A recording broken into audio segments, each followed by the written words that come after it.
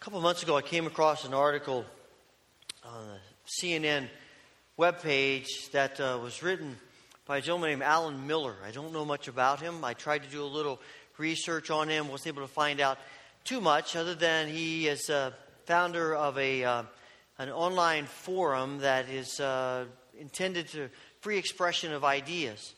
And I didn't get any sense from him that he has any connection to mainstream evangelical church, or I don't know if he's even a Christian or not. It's hard to tell. But his article was titled, "I'm Spiritual But Not Religious is a Cop-Out." And it's a fascinating article as he talked about what he called the me generation, and the idea that, he said what he discovers is that people have not stopped believing in God. They just don't want to connect with any kind of religious institution, including the church. And he says it's a cop-out because it's really just saying, all I want is what I want. Everything's about me and what I believe. And I can be not just as spiritual, but I can actually be more spiritual on my own than I might be in the context of an organization that would hold me accountable and put rules and regulations and restrictions on me. And he says this individualistic mindset is a cop-out. Because all it's really saying is, I just want what I want. I don't want anybody telling me anything other than what I want. And he said what it ends up being is you have people who see spirituality as being nice, feeling good, getting what I want, but there's no sense of transformation in what it means to be spiritual. Now, I think we get the struggle that some people have with organized religion. Because people, the church, we take the church in general, often doesn't hold up to what we wish it would hold up to. It often falls short. In the church, and the people of the church disappoint us and discourage us and hurt us. And every one of us probably has stories of when that's happened, either to us or to other people. We understand why people might want to shy away from the connection of the church.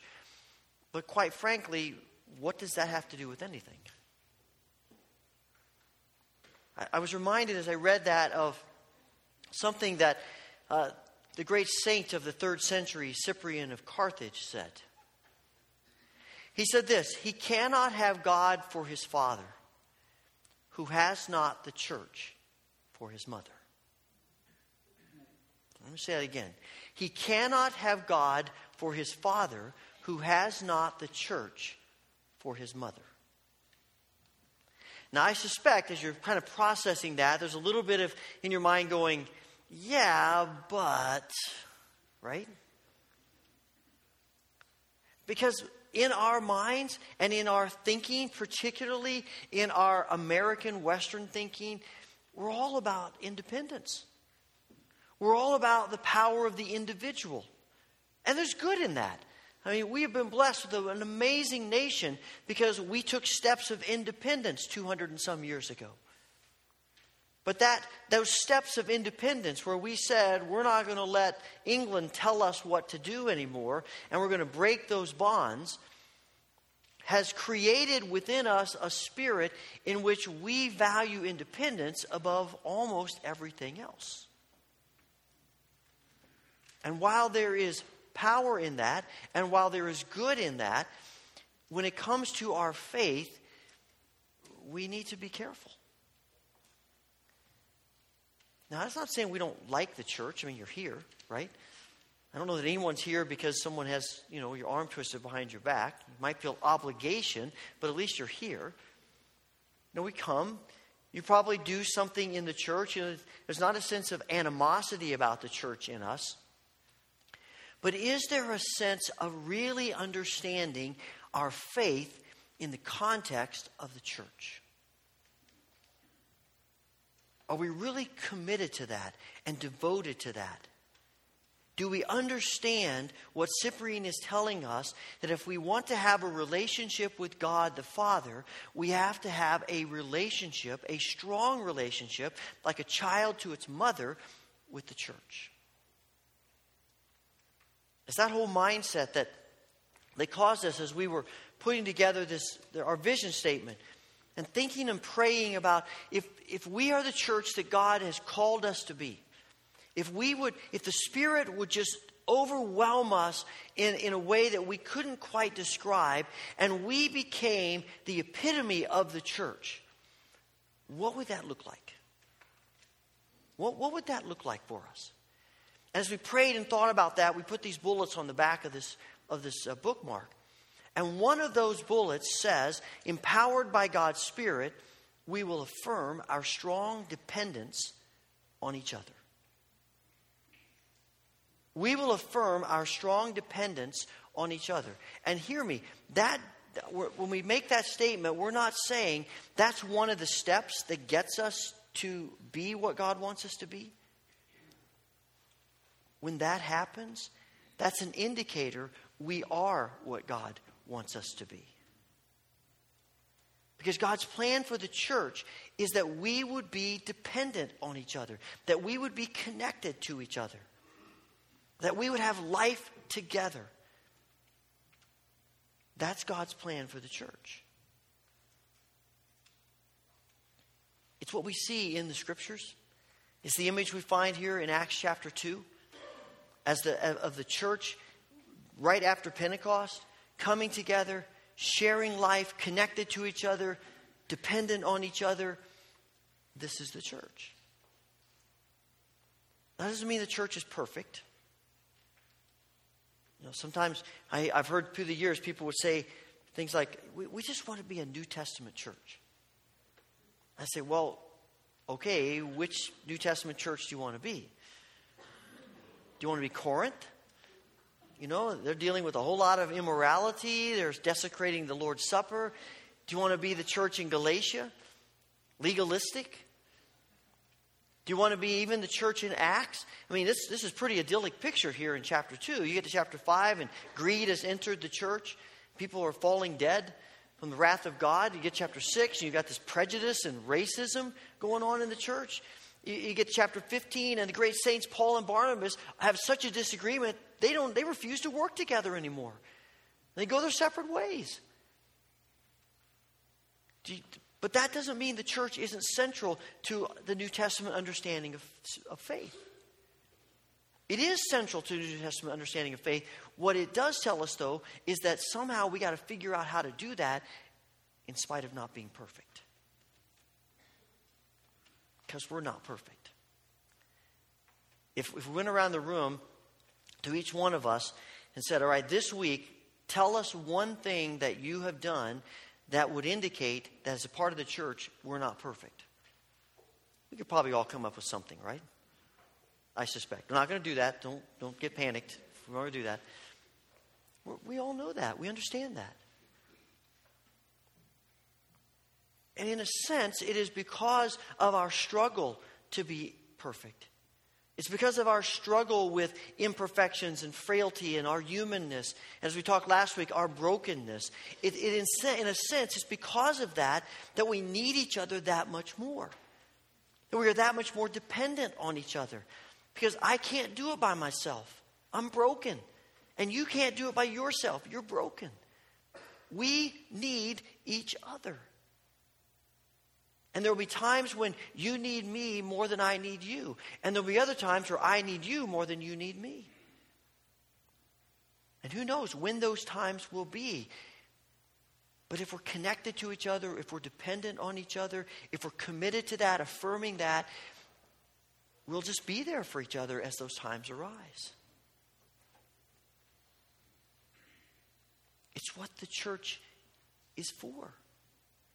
And see, it is this sense of needing each other, this sense of weakness and this sense of helplessness that makes us dependent on each other, that allows us to become mature believers. I mean, how do we become mature? We become mature by facing difficult situations and making right decisions in the midst of those. one of the biggest things we can do is to make selfless decisions.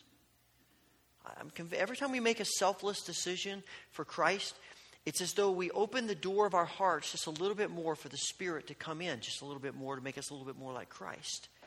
Every selfless decision leads to that.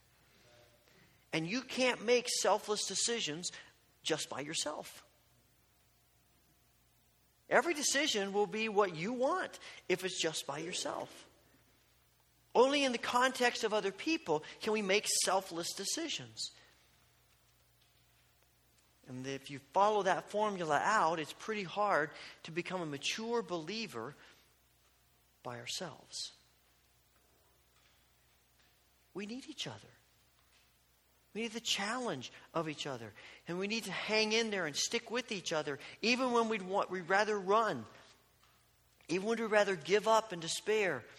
And we don't give up and we don't run because Jesus doesn't. Despite all of the problems with the church, and all you have to do is read the first 3 chapters of the book of Revelation and you see some of the problems of the church, Jesus keeps speaking to the church. Jesus is committed to the church. And Paul is committed to the church. That's why he keeps writing these letters to them. And Peter's committed to the church. And through the centuries, God's remnant has been committed to the church despite everything going on that we wish weren't going on. There is that connected dependence that is the church. Eugene Peterson says, church is the primary place where we learn the language of love. This is the primary place. We learn the language of love. And what does Jesus say about what happens when we love each other? You know, in the upper room with his disciples, those last hours before he's arrested, he says to them, the world will know that you're my disciples if you love each other. There's something about loving each other that is attractive to people, that makes people stop and say, I want what they have. I'm not sure what it is, but that's awesome. And when you get to the end of this section of Acts chapter 2, it says, and the Lord added to their number daily those who were being saved. The result of their connectedness with each other and their dependence on each other is the church is enlarged. The kingdom grows. That's one of the things that I love about this tree that we had in the prayer room. As people came and prayed, wrote their names on the leaves, stuck them in the holes, it became a tree that looks like a tree with leaves on it and prosperous. It's not really going to look like that with 5 or 6 of these leaves or just a few of them. It's the whole thing together that makes it really what it's supposed to be. And for us to be the witness in the world, light in the darkness, hope in the midst of despair, love in the midst of hate and apathy, we do that together, connected to each other, dependent on each other. Sometimes I think that, you play the game of life.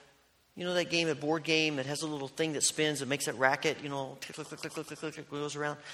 You got little cars and you put little blue and pink pegs in them for boys and girls and you drive around the board, and you get to the end of Millionaire Acres and retirement stuff and, you earn money. But the beginning of that game, you have to make a choice.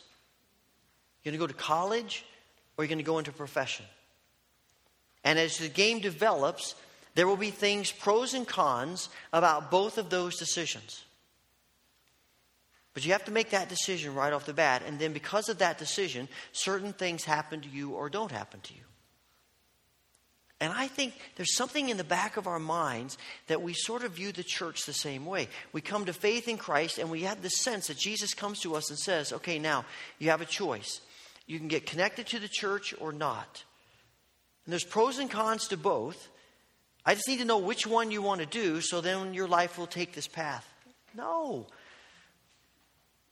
We don't have a choice about the church, really. If Cyprian is right, we don't have a choice about the church. We don't have a choice of whether we're going to be a part of the church or not. If we're a follower of Christ, we're going to be a part of the church. It's just a matter of whether we engage in it or not. We really don't have a choice. We have as much of a choice and option as we have of who our birth parents are going to be. And I'm not sure we always grasp that.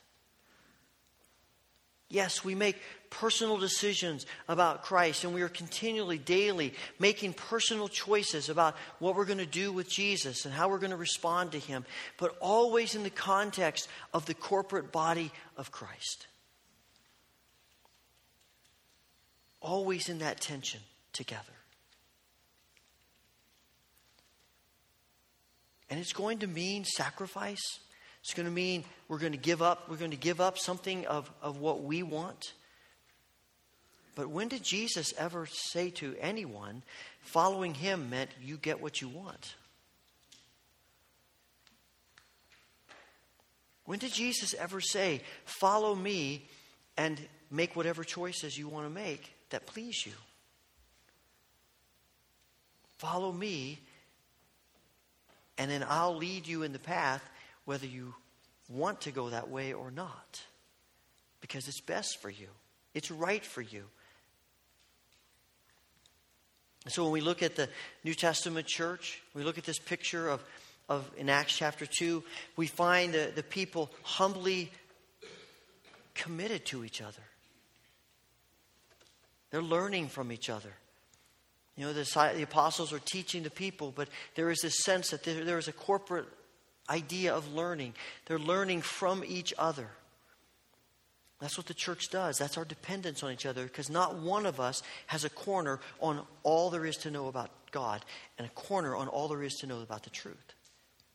We keep learning and shaping each other. I appreciate it. I mean, I can tell you, many of you know this, that much of what I have learned through the years is because some of you have come and we've talked through it and we've dialogued about it, and my mind has been opened.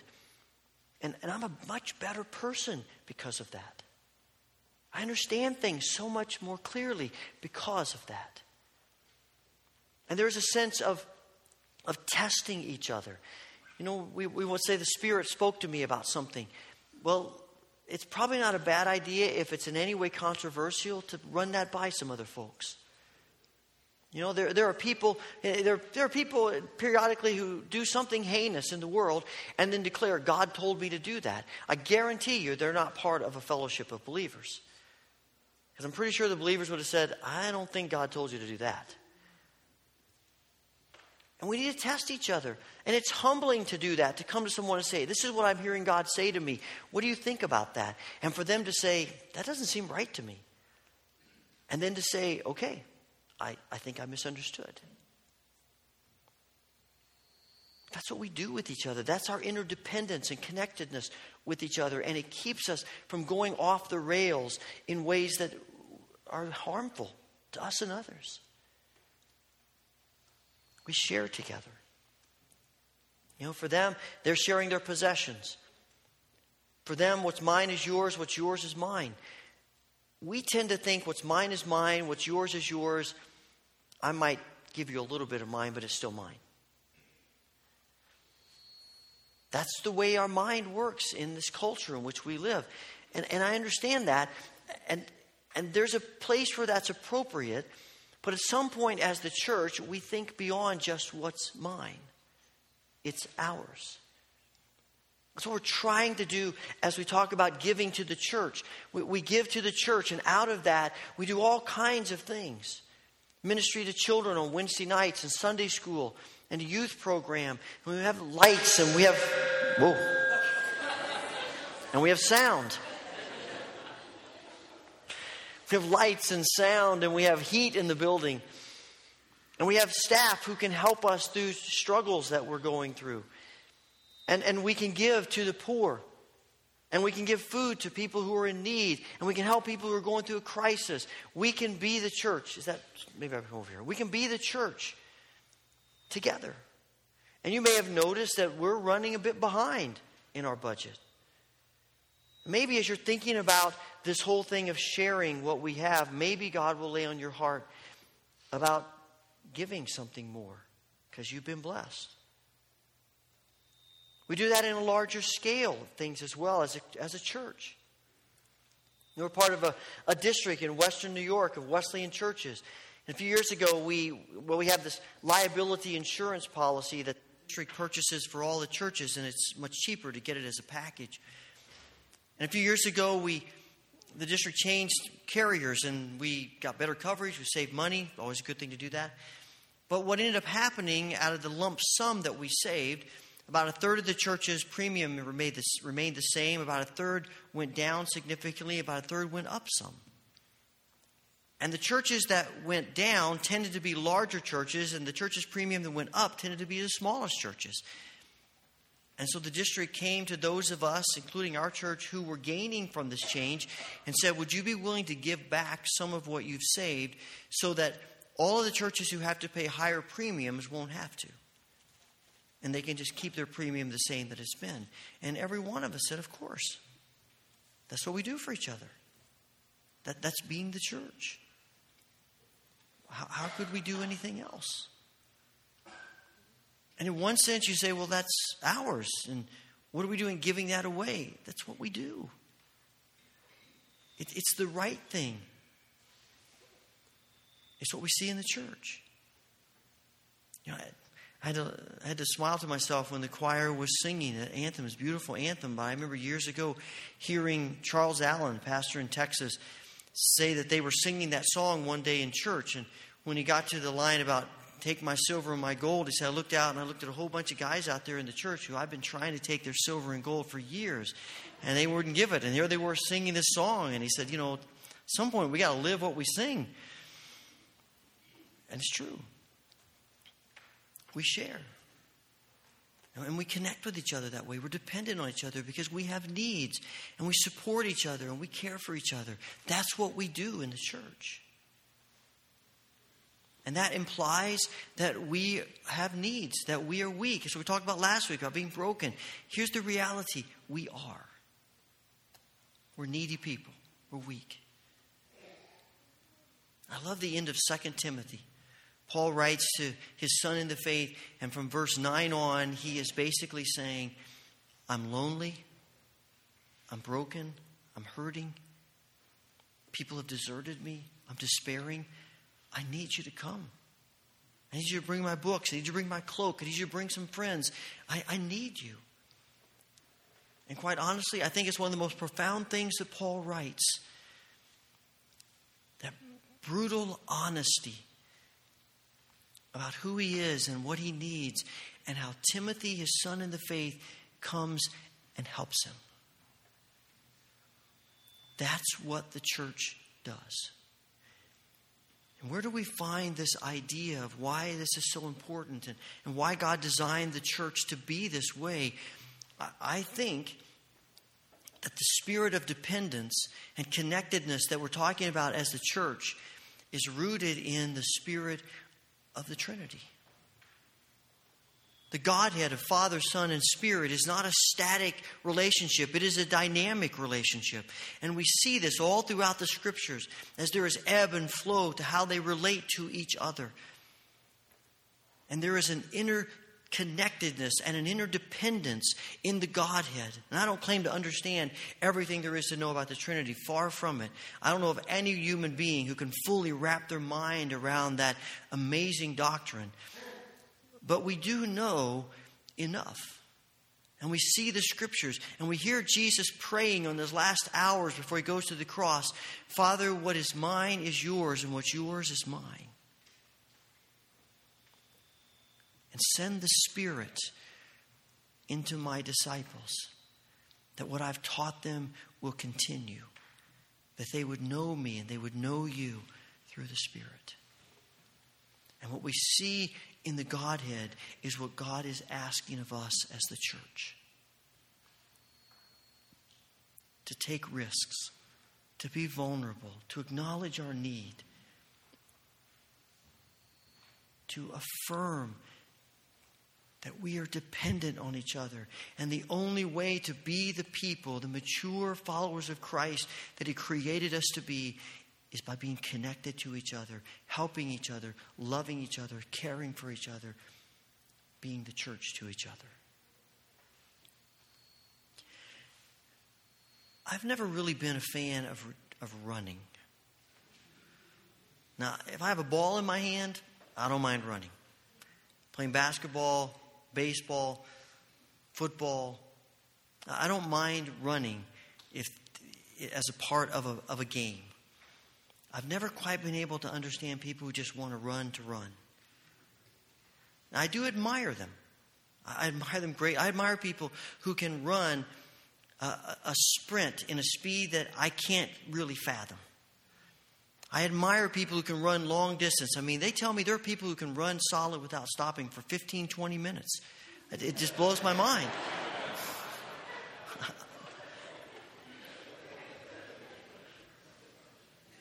It's beyond me. You know, people run 3 hours, 4 hours. I just can't fathom it.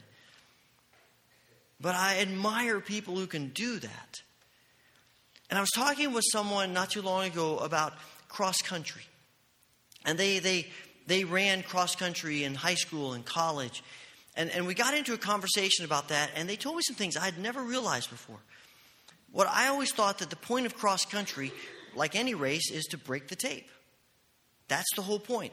Where you're in the race, you run as fast as you can, trying to be the person who breaks the tape. And he said, well, if all you care about is yourself, yeah, that's what you're going for. But cross country is a team sport. It's not an individual sport. He said, so the best coaches not only encourage and do what they can to help slower runners run faster, but they also talk to the fastest runners about dialing it back a little bit. Because if they run just a little bit slower, the slower runners can run closer to them. And they sort of drag the slower ones into a faster pace without them really even realizing it. And you run in more of a pack as opposed to just running by yourself. And he said when his brother was in high school, their cross-country team won a state championship. And the fastest runner on their team didn't get first, second, third, or fourth. But their team placed 5th, 6th, 7th, 9th, and 11th.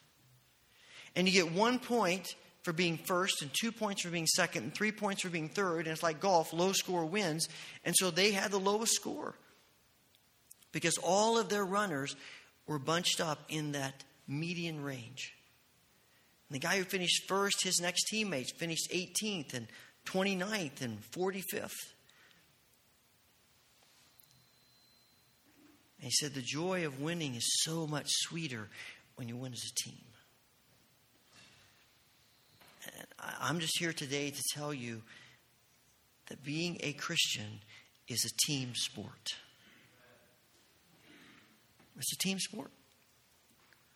And we need to understand that and to grasp that and to start affirming that and living that. And we're going to have to work at fleshing that out and what that means for us. But it starts with a mindset. It starts with an attitude that we believe that's true. Because if we want to be the church that God created us to be, if we want to be the people God created us to be, it's about the church. As Cyprian says, he cannot have God for his father who has not the church for his mother. I'd like for us just to take a moment to ponder what God may be saying to us about our attitude, our perspective, decisions we're making, about affirming our dependence on each other.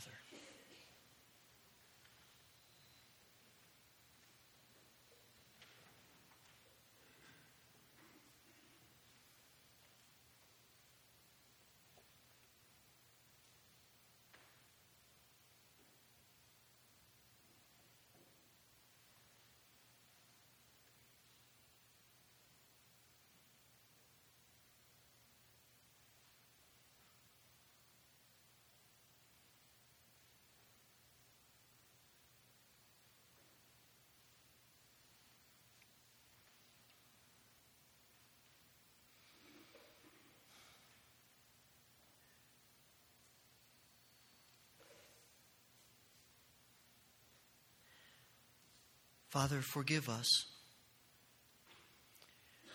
for thinking that we don't need each other.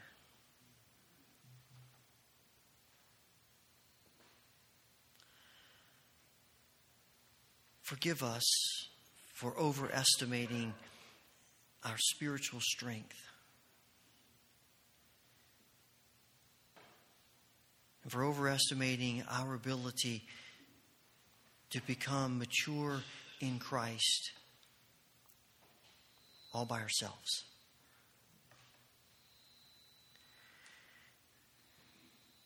Change our minds, our attitudes, our spirits, our actions.